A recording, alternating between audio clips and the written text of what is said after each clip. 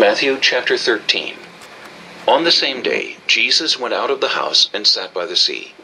And great multitudes were gathered together to him, so that he got into a boat and sat, and the whole multitude stood on the shore. Then he spoke many things to them in parables, saying, Behold, a sower went out to sow.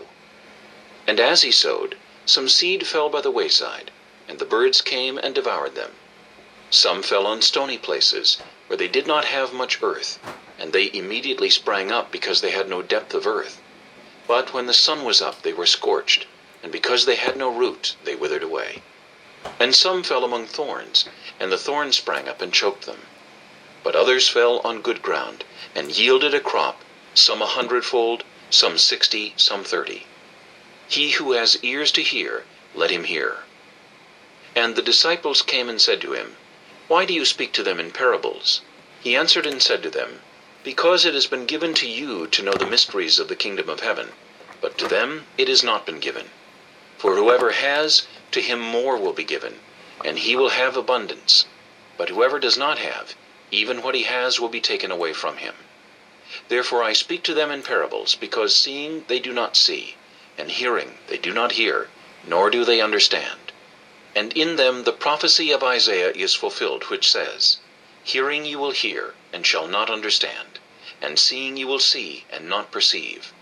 For the hearts of this people have grown dull, their ears are hard of hearing, and their eyes they have closed, lest they should see with their eyes, and hear with their ears, lest they should understand with their hearts, and turn, so that I should heal them.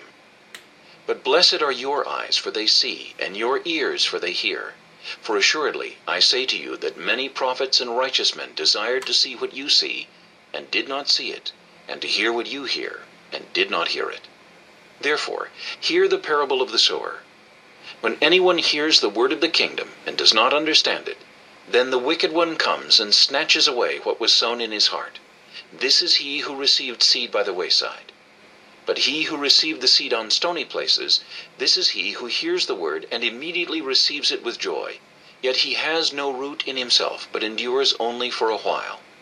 For when tribulation or persecution arises because of the word, immediately he stumbles. Now he who received seed among the thorns is he who hears the word, and the cares of this world and the deceitfulness of riches choke the word, and it becomes unfruitful. But he who receives seed on the good ground is he who hears the word and understands it, who indeed bears fruit and produces, some 100-fold, some 60, some 30. Another parable he put forth to them,